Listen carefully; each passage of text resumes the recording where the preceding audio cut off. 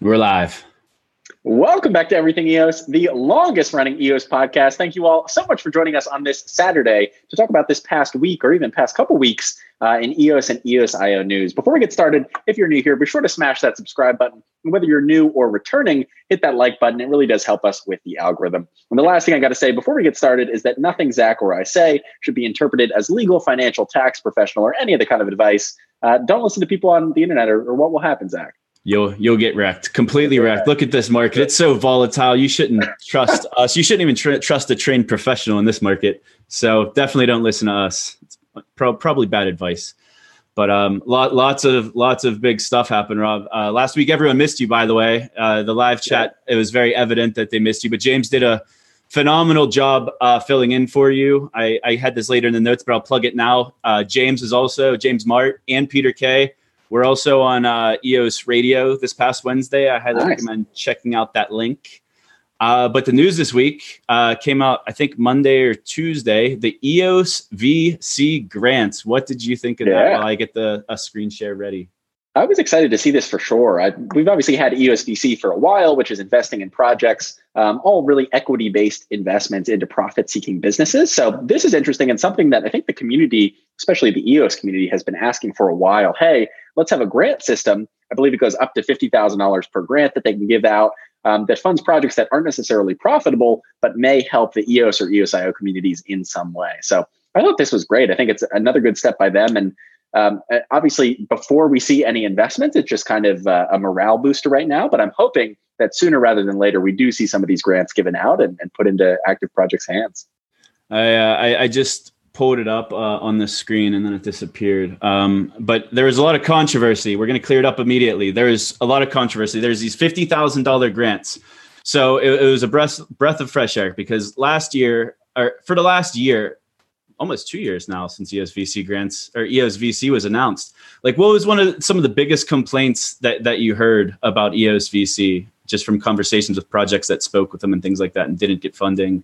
Yeah, honestly, the biggest complaint I've heard is that EOS VC apparently won't just be the lead investor in a round. Instead, they will only go in on a round where they already have another commitment from another venture fund that's already invested in the project. So I think their quality standard is very, very high, which is probably a good thing for, protecting their capital and being able to grow it and make a sustainable VC arm over the coming decades, really. But I think a lot of projects get kind of put off when they're like, oh, we have to already have an investment to, reach out to EOS VC for more investment. So they brought on some great companies. Like it was doing well with what they're basically, it seemed like mostly investing into like already profitable businesses that already had revenue and customers. And then they were investing in some of those. And then also some already probably like Series B type companies. So but they're missing the seed funding rounds is what they're missing. They're missing companies that hadn't quite made it yet. They might have a great idea, great team, really deep knowledge into blockchain and especially EOS.io. And those were the projects that were being neglected. A lot of the grassroots EOS.io projects were not getting investment. And it was like everyone was kind of sour grapes about it because there wasn't an immediate solution. And then the EOS VC grants came out this past week. Amazing news, $50,000. It seems like it's almost like a no strings attached thing as far as investment, like you're not giving up equity. But, you're full screen. I've been talking this whole time, or it's probably been jumping active speaker. Yeah, it's been jumping back and forth. Okay. But with the EOS VC grants, there are some terms and conditions. And one of the ones that stood out to a lot of people immediately was the conditions against block producers. You want to read the limitation here? Yeah, so this is under the warranty section, basically the big old block of legalese that says the applicant does not and shall not for at least 6 months from the date of their grant application act as, operate, act in conjunction with, own any interest in, have any control over, or finance a block producer on any public or permissionless blockchain based on EOS.io. So this is interesting that they're obviously not just limiting this to EOS. It seems like it's all public blockchain. So whether you're a VP on EOS or Telos or Warbly or Wax or something else, if it's a public permissionless blockchain, they basically don't want to give you a grant. I assume for legal reasons, they need that legal separation. So it's not seen as funding block producers. So when this first came out, I mean, there were some very vocal people fighting against it. I was pretty active saying like, this is a pretty bold line here, because technically, like, the jungle testnet's a public blockchain if you think about it. So you can't even run public infrastructure. So this is, before like going any further, we'll go into the solution. Thanks, Saeed. Thanks, Zane, from EOS Radio for bringing this up, and thank you to Brendan Bloomer for being so quick to respond. So you want to let all the listeners that aren't watching this? Yeah, absolutely. So Saeed had a really good point. He talks about that the vast majority of technical talent in the EOS.io community outside of B1 resides in hundreds of block producer companies around the world.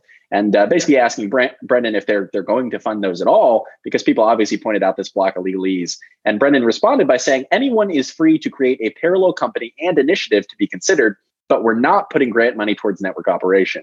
BP rewards are already taken care of through network inflation.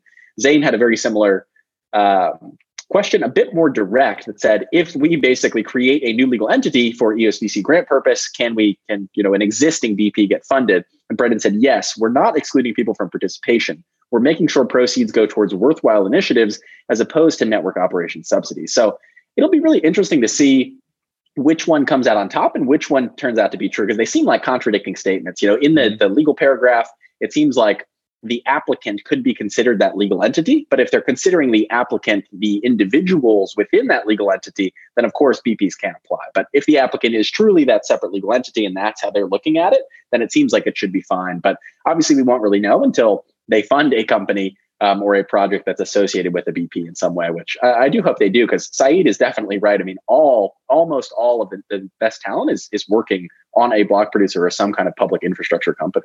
Mm-hmm. They'd be block one if they would stick to the letter of that term and the terms and conditions statement. It's like 90% of the talent in this ecosystem would be like unavailable. So this advice, if you're watching and you haven't caught the news, I hope it already is out there. But if you are a block producer, you're not excluded from this, but you do got to get your acting gear to spin up a separate LLC or some other entity that's going to do whatever it is you're probably applying for the grant for. So that was awesome news, though. I was just really happy that Bloomer just kind of jumped out and nipped it at the bud at the start of it. Well, I think there is some precedent for them to fund something that at least has a 1 degree of connection to a block producer. We obviously have Everipedia that is a part of the Liberty Block producer. They have a quote on their website that says, Liberty Block is the fusion of Everipedia, the Dollar Vigilante, and Ikigai Asset Management. So obviously EOSVC invested in a company which also in some part runs a block producer. And since, I assume Everipedia and Liberty Block are probably separate legal entities, maybe that's how they make it work. And similarly, like Brendan's saying, maybe that's how they'll make it work with the VC grant. Mm-hmm. So looking forward to it. So you mentioned Everipedia. That can kind of flow into our next topic. Let me pull up the screen. We had a very pro EOS news article come out this week, naming all the top projects. I just want to shout them out because they're all great projects in this ecosystem. This was over on CoinGape.com, which is a website I hadn't heard of until seeing this article, but it seems pretty cool and highlights a lot of these projects. If you want to list through them, Zach. Okay, so it might not be the most high traffic website, but I'm still happy whenever I see the Liquid Apps name at the top of a list of a top project in the EOS, or actually in the whole blockchain ecosystem. So call it out Liquid Apps, call it out Everipedia, Equilibrium with the DeFi, Karma, who just moved to Wax, doing good there, Bancor, PO, Sense Chat. So basically all the big projects on EOS. I always like reading whenever just random stuff comes out and seeing projects that I'm involved with or interested in, because obviously I'm interested in DeFi. I follow Equilibrium kind of closely. Karma obviously has been a big topic of ours on the show with their recent migration and issues with congestion on the mainnet. So I always love a pro EOS article, puts a positive spin on things. Next topic, I guess, was supposed to plug EOS Radio. I already plugged EOS Radio. So you better. Yeah, I think we should jump back to Brendan's tweets for just a bit. It was pretty interesting seeing him interact with all these different crypto projects. He was tweeting CZ at Binance. He was tweeting Justin Sun, basically saying like, congratulations, or, congrats on your success or this launch or whatever. I got him up on the screen. Yeah. It was cool though to see CZ acknowledge voice.com. So he was messaging all kinds of projects. I saw him, Eric Voorhees, he was getting into their replies. Yeah. What'd you think of that? He was like trying to like not be a maximalist and just like kind of spread his EOSIO, I don't know, wings. Yeah, I mean, I think it's good. I hope it's not just a one-off thing. I hope he continues to do that and genuinely engage with these other projects, because I think it is kind of walking the walk. He's been talking the talk a lot about, hey, we're all in this together. We all have the same goals, but this is really him walking the walk and going out and congratulating other projects, which I'm sure in turn also brings more focus on Block One and Voice.com with CZ tweeting and stuff like that. But I did think it was kind of interesting that he seemed to be congratulating all these other projects, but then when someone would mention an EOSIO project like Liquid Apps or Telos, he would kind of seem, it seemed like he was just playing dumb a little bit. Like he didn't want to admit that he knew about it in detail. And there's a really interesting tweet thread. Let me find it. I know what you're going to bring up. It's pretty wild. Hold on. I'll just pull it up. I'll figure it out. While you're pulling it up, I'll go ahead and start reading it. So Wes Carmichael tweeted and said, Brendan, I'm very curious to hear what you think of Liquid App's second layer network and dApp token in general. And Brendan just kind of like, dumb, don't know enough, but we'll explore. What's the general premise? And people tweeting, to be honest, if Brendan is truthful that he doesn't know the premise of Liquid Apps, that is extremely disappointing and highlights a major disconnect with the community. Brendan coming back saying, Dan and the EOSIO team are familiar, but I straddle a lot more than you might realize. I get 10 to 15 emails or messages per day on different projects. And this is the tweet that I love. This thing's like buried. I'm having a hard time even finding it. I know it was, here it is. Sorry. You got it?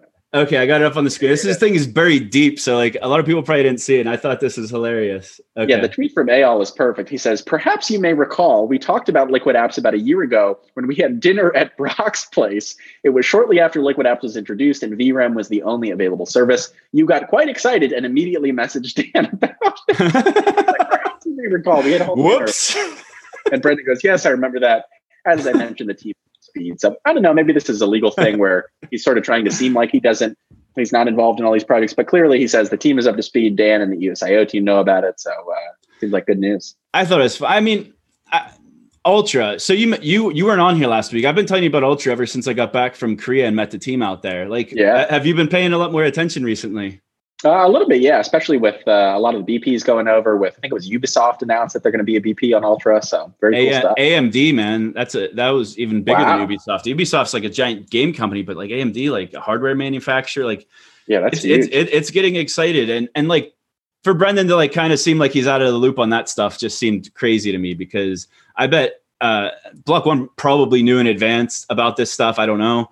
But if they didn't, I'm sure that that whenever their Twitter lit up and they saw the big news coming out of AMD, I thought that was the coolest part, was that usually you hear about these blockchain partnerships and it's just the one-sided thing. Like the blockchain company makes it a big deal and the big behemoth company just ignores it. And it was cool to see AMD come out. But we talked about this last week, but all this activity on Twitter from Bloomer, it all started from this SEC picture. Yeah. We talked about it a little bit on Sunday, but I'm going to read it on screen. So if you're listening on iTunes, basically last week, December 13th, Brendan posted a picture on Twitter of him and Dan Larimer in a suit and tie in front of the SEC, and said, focused on making data integrity a priority, #blockchain. And then EOS 42 came out and said, in many cases, blockchain adoption will happen because of people getting on the ground and working directly with regulators, educating, collaborating, and executing on ideas that will reshape the future of the planet. And then Brendan, this is while he was like on his basically 48-hour spurt of like 100 tweets. He said, spot on. No matter what personal view is on their efficacy, it needs to be respected to further the cause on terms that all parties could accept. From my experience, most regulators have been kind, open-minded, and wake up every day to fight for the country and the people they love. So I love the approach of them working with regulators instead of against regulators. Yeah, and I mean, that's obviously been a very successful strategy for them thus far, getting that $24 million fine to sort of get out of all the SEC trouble that they were in. So it's good to see them continuing that. And I think it's interesting. Maybe they were, I know in their sort of, letters back and forth with the SEC, they were talking a lot about, talking with the SEC about voice and the voice token. With that beta announcement, maybe this is something about that where they're actually talking about voice, but it could just be general data integrity, security. Where's the government storing data? They want to put it on EOSIO blockchain, but either way, it's pretty exciting. The timing of it was exciting. So I have these other 2 tweets up on the screen that I didn't read, and it's an article. Basically, Brock Pierce shared a Yahoo Finance article about SEC Chairman James Clayton, and in the article, I think actually, I have it. Let me pull it up on the other screen. So basically, Brock shared it. And then Brendan said they're starting to get it, a lot of supporters inside. So he said that after they were already at the SEC, Brendan said there's a lot of supporters inside at the SEC. Wow. And then whenever Brendan retweeted this article, he said Clayton, who's the guy quoted in the article, is taking a naturally measured approach.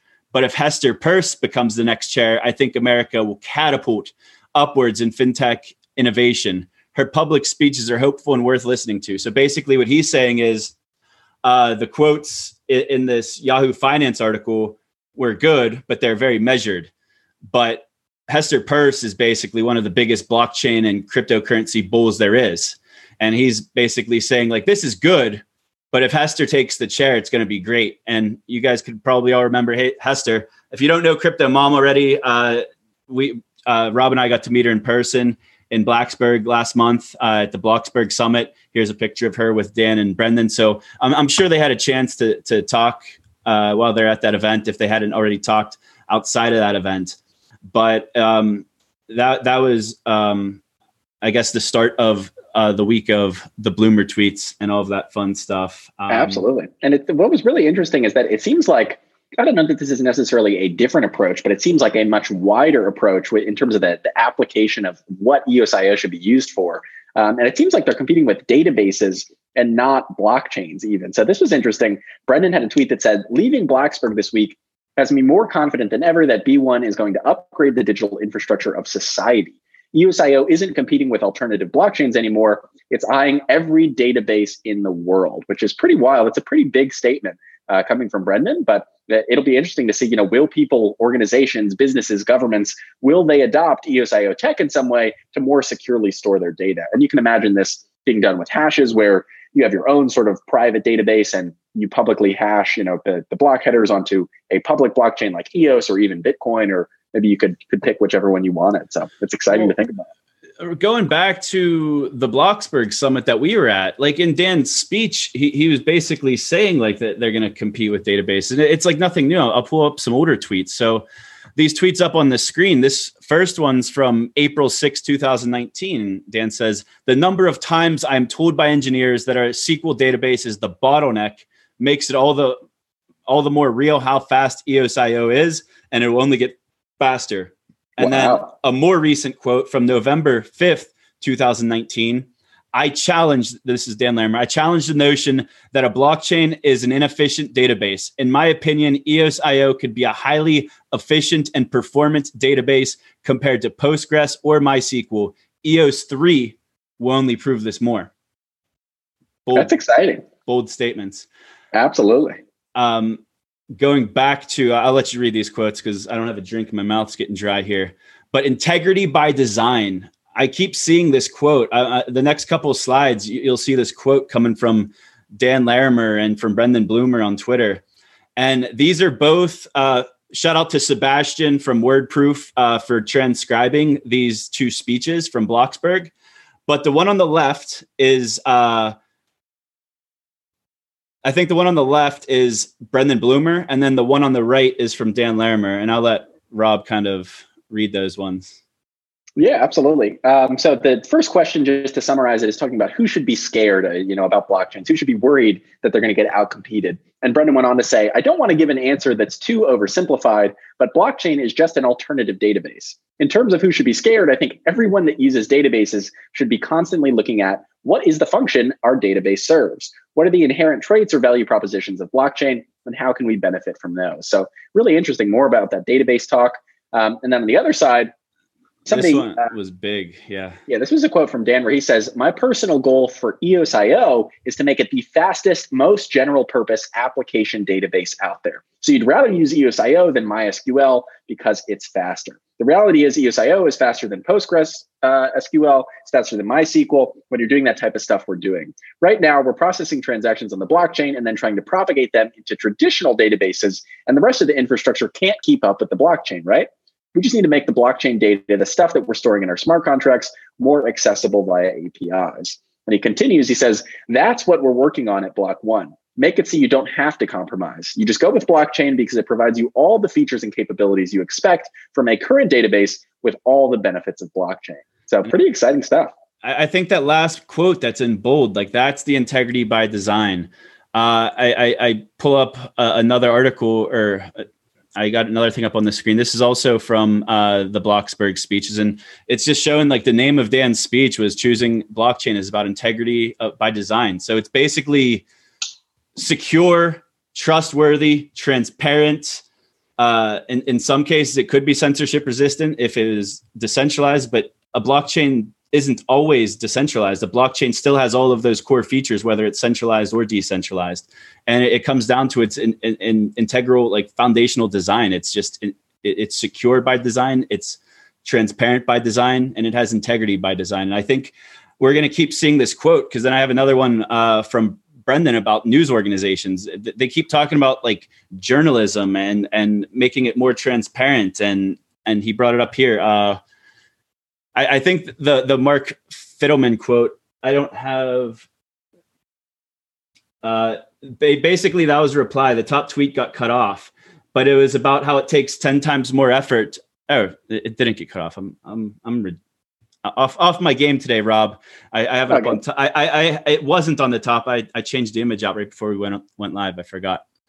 But this Mark Fidelman guy, he said it takes 10 times more effort to dispel crypto bullshit than to create it. So basically, it's harder to fight FUD than it is to create it. So it's kind of like an uphill battle, and that's with anything. I mean, it's crypto and non-crypto. It's very hard to fight disinformation. So a big part of what Voice is trying to do is help separate signal from noise, because everyone's identified. You only have one reputation. You screw over your reputation, you can only screw people over like once, and then it's basically everyone knows you're not trustworthy anymore. Yeah. I thought the biggest tweet from Brendan that was really interesting was he said, current news organizations lack integrity by design. We need to create a platform that incentivizes behavior conducive to the output of truth and is held accountable to the court of public opinion, as opposed to one-sided conveyance of opaquely assembled and attributed facts. So interesting if he's maybe referring to Voice there. He probably is in some way. He obviously mentioned it in that other tweet where he said, we need collaborative open source news, #Voice, and tag someone. But it'll be interesting to see if maybe that'll just be Voice. Maybe it'll be a Voice component with an actual news network or something else entirely. Well, I have some, hold on, let me pull them up. One sec. This one might be a little out there and crazy, but people used to like whenever I would speculate. I'm not going to speculate too hard on this, but so if you look at this tweet from Brendan where it says, unfortunately, it's not just crypto. We need collaborative open source news, Voice. And then he tags someone, Salafel.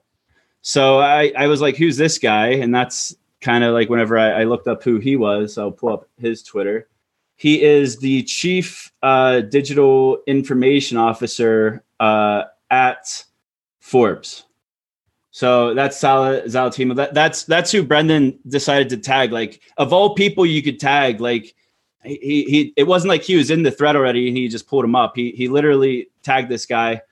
And the last thing that he tagged was, or the last thing this guy retweeted was something really cool about Forbes, is that they have this pay portal now. Like a lot of news sites these days, they have these pay portals where you could pay like a fiat, like a credit card payment to read articles essentially. And Forbes just opened up to allow Ethereum payments for that paywall, which I think is really cool.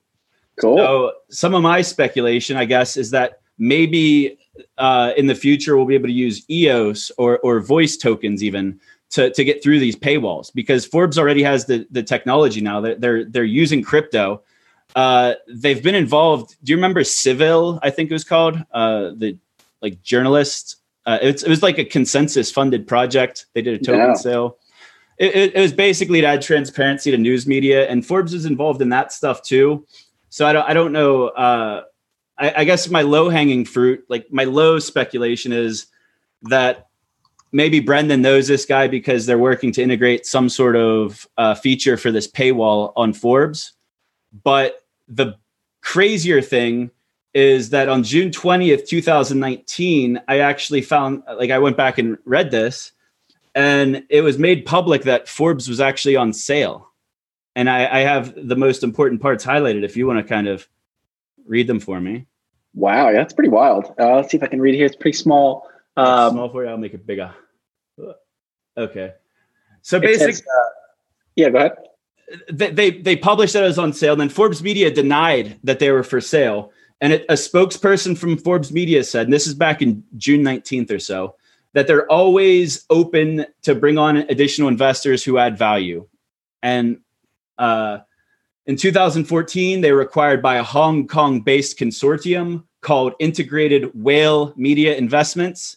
Now, I don't know anything about this group. I didn't really spend that much time on this, digging into who this group is. But outside of crypto, have you ever heard of anyone using the term whale? Like whenever like stockbrokers are talking to each other, they call each other whales? No, I've only ever heard it within crypto. Yeah, so I'm guessing it's a bunch of rich dudes in Hong Kong that are involved in this. That's what it seems like, a bunch of crypto traders. And Forbes like is pretty pro crypto with like their news and stuff that they post. But yeah. So they're valued at 475 million back whenever that deal was made. I think this group bought 95% of them.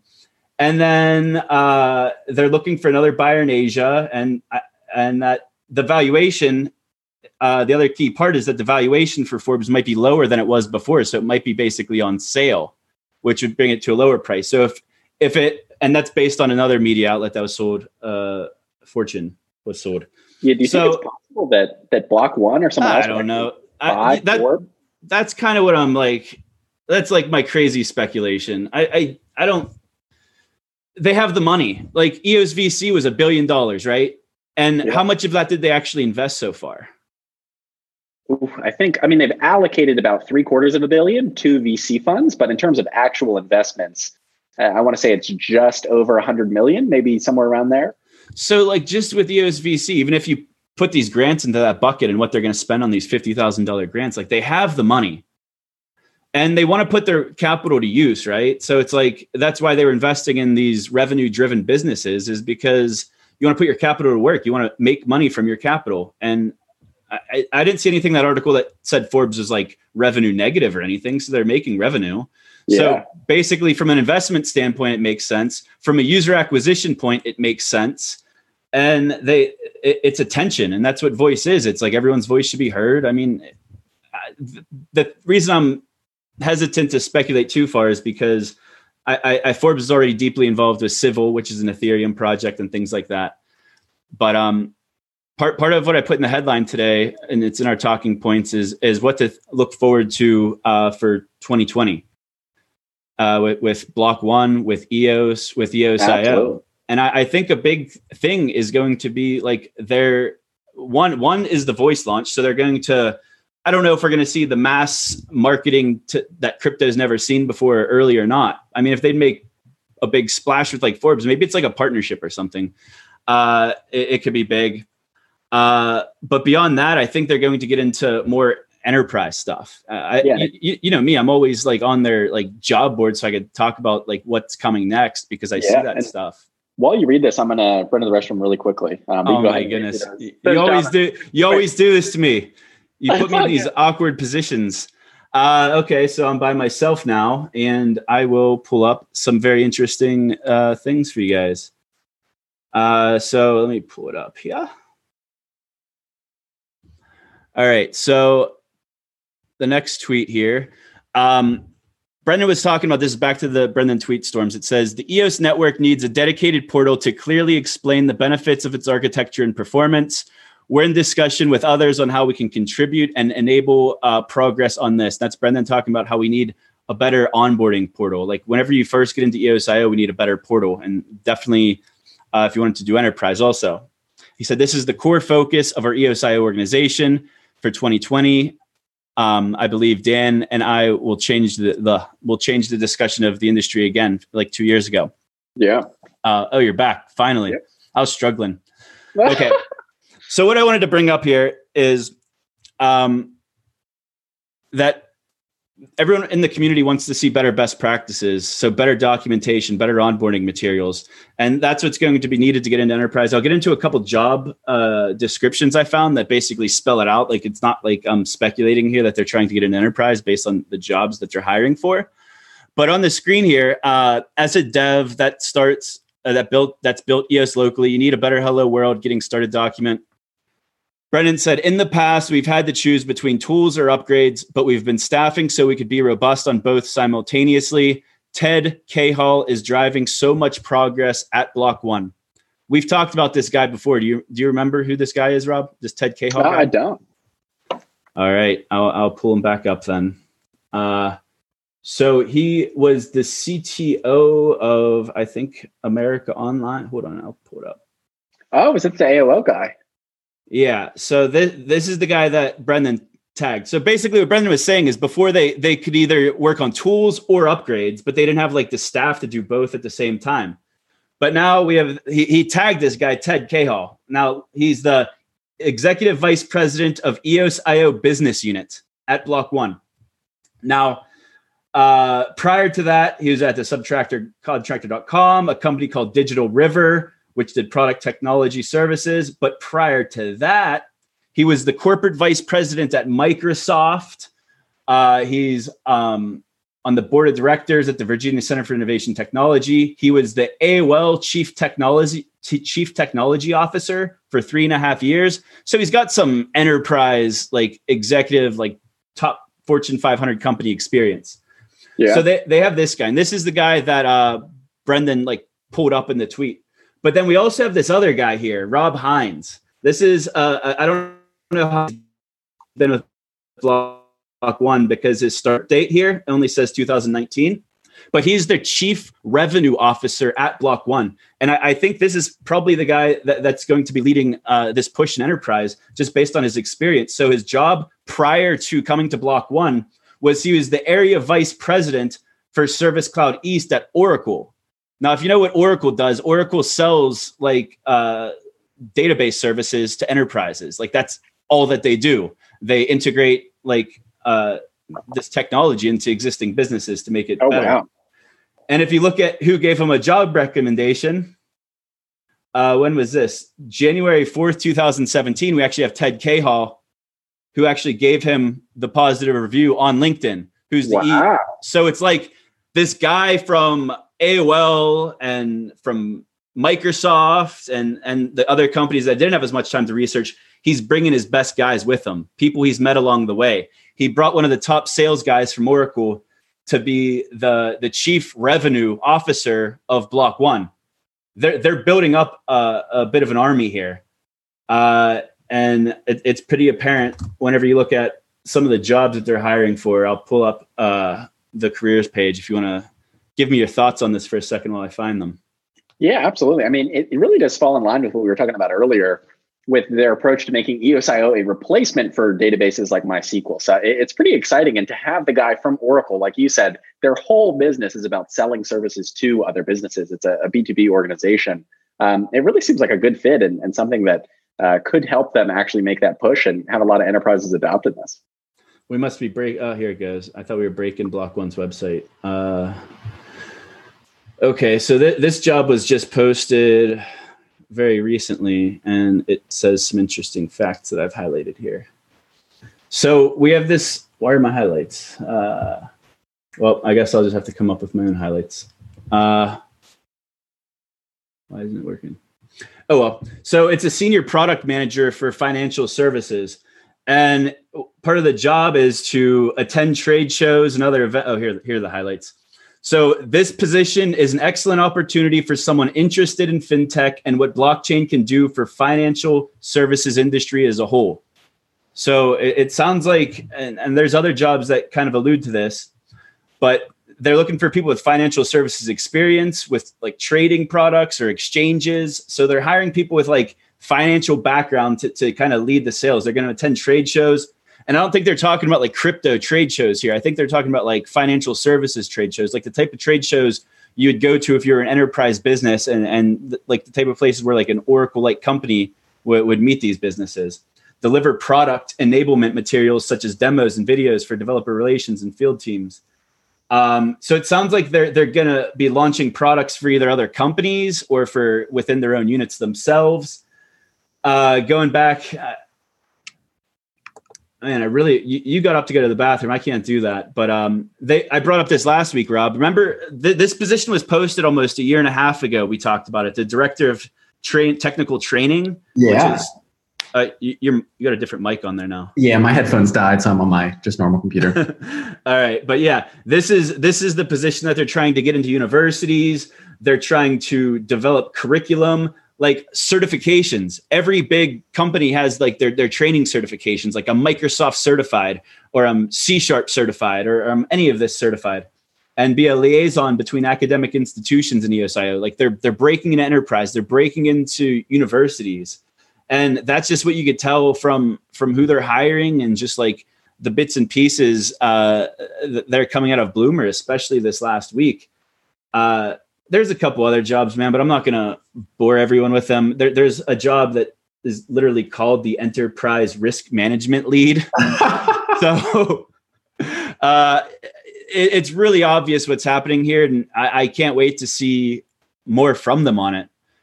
I had a couple other topics. I put them in the title. I kind of got carried away with some speculation. It brought back me into old times. Yeah, absolutely. I think the biggest update that we saw from B1 was that previous EOSIO resource allocation proposal. This was a proposal to basically change the way that CPU works on EOSIO fundamentally. It'll be up to the block producers on EOS specifically to implement that. But it's nice. We saw that sort of blog post from Dan, and now we actually have the code in the official EOSIO repo to back it up. So it does seem like they're sort of, not only coming out and saying, hey, here's a proposal, but they're actually putting it into code and merging it into the main EOSIO repo. That was quick, man. Yeah. Usually whenever you hear a proposal or see a blog article, like you don't see code for months sometimes. Like look at Voice. We still haven't seen code as announced in June. But like this came out literally within 2 weeks of Dan's article, because Dan just like mid-November, late November, he wrote an article called the EOSIO Resource Allocation Reimagined. And then they put out the code for this proposal. And they actually even delivered the GitHub code. I think we talked about this last week. I can't remember. But they actually have a GitHub repo that's still constantly being updated. I think it's already like, if it's not being implemented on Jungle right now, it's being discussed to put on Jungle right now so they can start testing.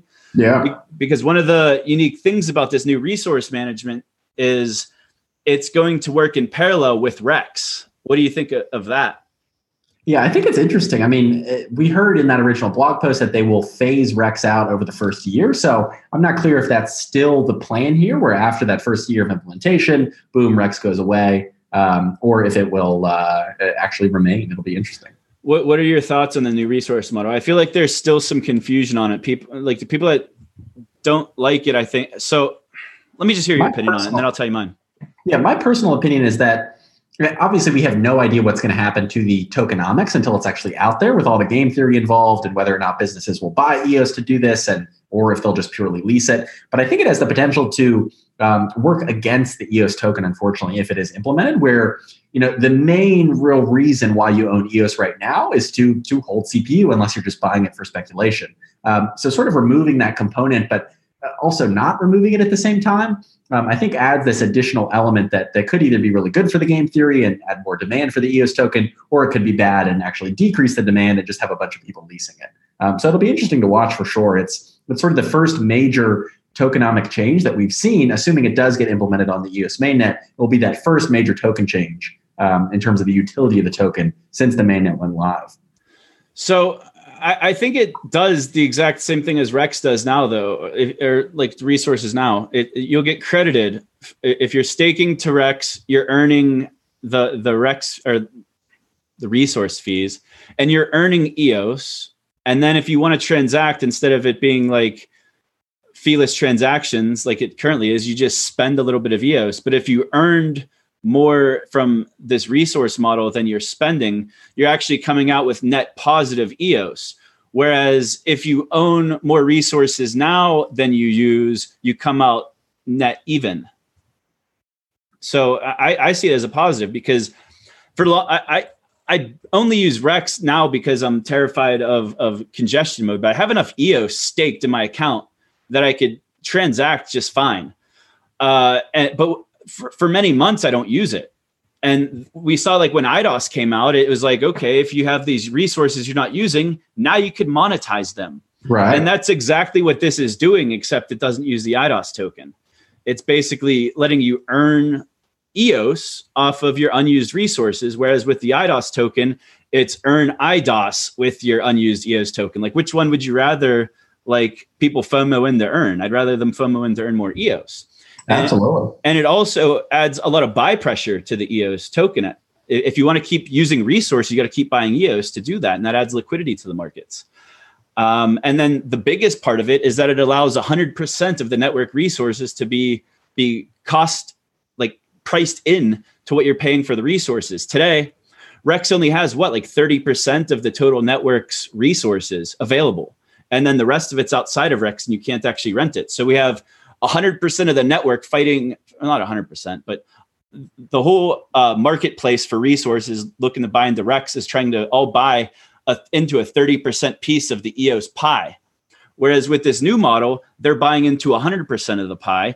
And the people that aren't using the resources in the first place are actually, they're earning income or EOS off of their unused resources instead of being tempted to do something silly like mine IDOS tokens or whatever the next token is that uses that same model. So I see positives. Yeah, I think there are some potential positives for sure. And I think what'll be really interesting to see is, beyond the EOS mainnet, will other networks actually implement this change as well? Will Telos implement this, or are they fine with the way things are going? Will Wax implement it? Will others? So it'll be interesting to see with this being merged into sort of the main EOS.io repo, how many chains will implement it and which ones will choose not to and for what reason. So what's that?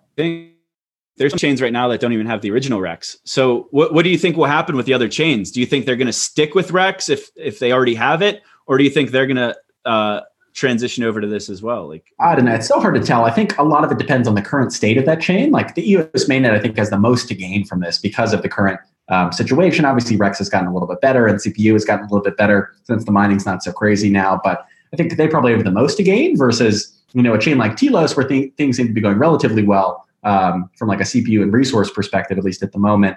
Maybe they'll be less incentivized to implement it. So who knows? It'll be interesting.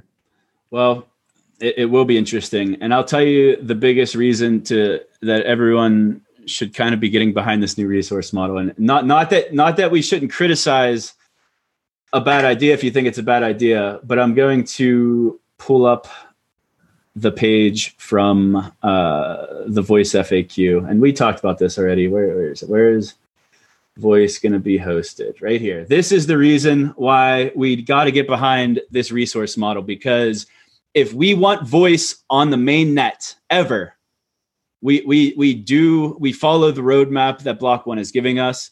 Unless we don't want Voice, then we can do whatever we want. Like it's up to the token holders. I mean, it's token holder rule, and like that's who chooses the top 21. That's who makes these decisions. And let's just read the quote. Where will Voice be hosted? While Voice is in beta and in a highly iterative state, it'll be on a purpose-made EOS.io blockchain, probably run by Block One. I don't know how many BPs it'll be. They'll probably all be Block One. In time, we would like Voice to leverage the EOS public blockchain and potentially others that can meet the performance and governance demands of Voice. That is all of the reason in the world to go with this. I see Sonata System saying this new model that rents everything is risky. This will fail if it's net loss. Well, the good news is that it's like there is a transition phase between the two. We could always. I don't know the exact mechanism. I remember how Dan proposed it. It was like over like a time duration of a year, but we could also do it stake based. Like if more people are staking to Rex, then like it could lean more Rex than on this new resource model. If people are buying directly from that resource model, I don't know what the best model is going to be, but I'm going to listen to what Block One's proposing, and I'm going to try to poke holes in it. I would love to poke holes in it, but I've only seen positives. I just explained a lot of them to Rob here of why I see it as a positive. Yes, it's unproven, but Rex is proven, and it's proven to be rather than trying to fix something that might potentially not be ideal from its a foundational standpoint. I like that Dan and Block One are willing to take the risk of trying something completely new, because if you know that the old model, putting a Band-Aid on it, which they also proposed, I don't know if we talked about this last week or not, but they're going to do the 12-hour buckets and over like a 30-day with Rex, and then they're going to lower the buffer to 10%. So it's like a short-term fix, but it's not. It's not. I don't know. It's just not what they want, and it's not. They wouldn't have suggested two proposals, and I don't think Dan's ever going to say anything's broken. But I think with what happened with Rex, it showed an attack vector that shouldn't exist, and I think that the new Rex model would pretty much be the counter action to all of these mining tokens if they were ever to pop up again, because it's allowing you to just basically, you're mining EOS by not using EOS. If you stake EOS and you don't use it, you're mining EOS essentially, rather than having to do these garbage transactions. Regardless of how it plays out, I think it'll be fascinating to watch, especially seeing, how long it takes individual chains to actually implement it and upgrade it. But I think that's probably a good place to leave everybody for the rest of the weekend.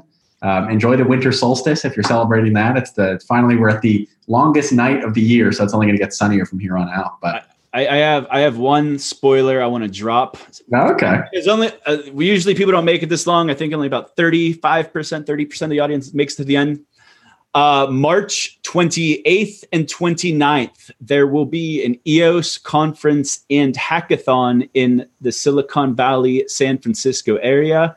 I am working on the initial planning of this event with Rahman Binlish from iWatt and Blockstart and Shaheen from EOS Blocksmith. Nice. We're working diligently for a venue. There are some awesome places on the table still. If this is something you would like to help support, sponsor, or help organize, please reach out to me on Telegram. And it should be really fun. But if you're a dev, and there will be a conference there and a hackathon.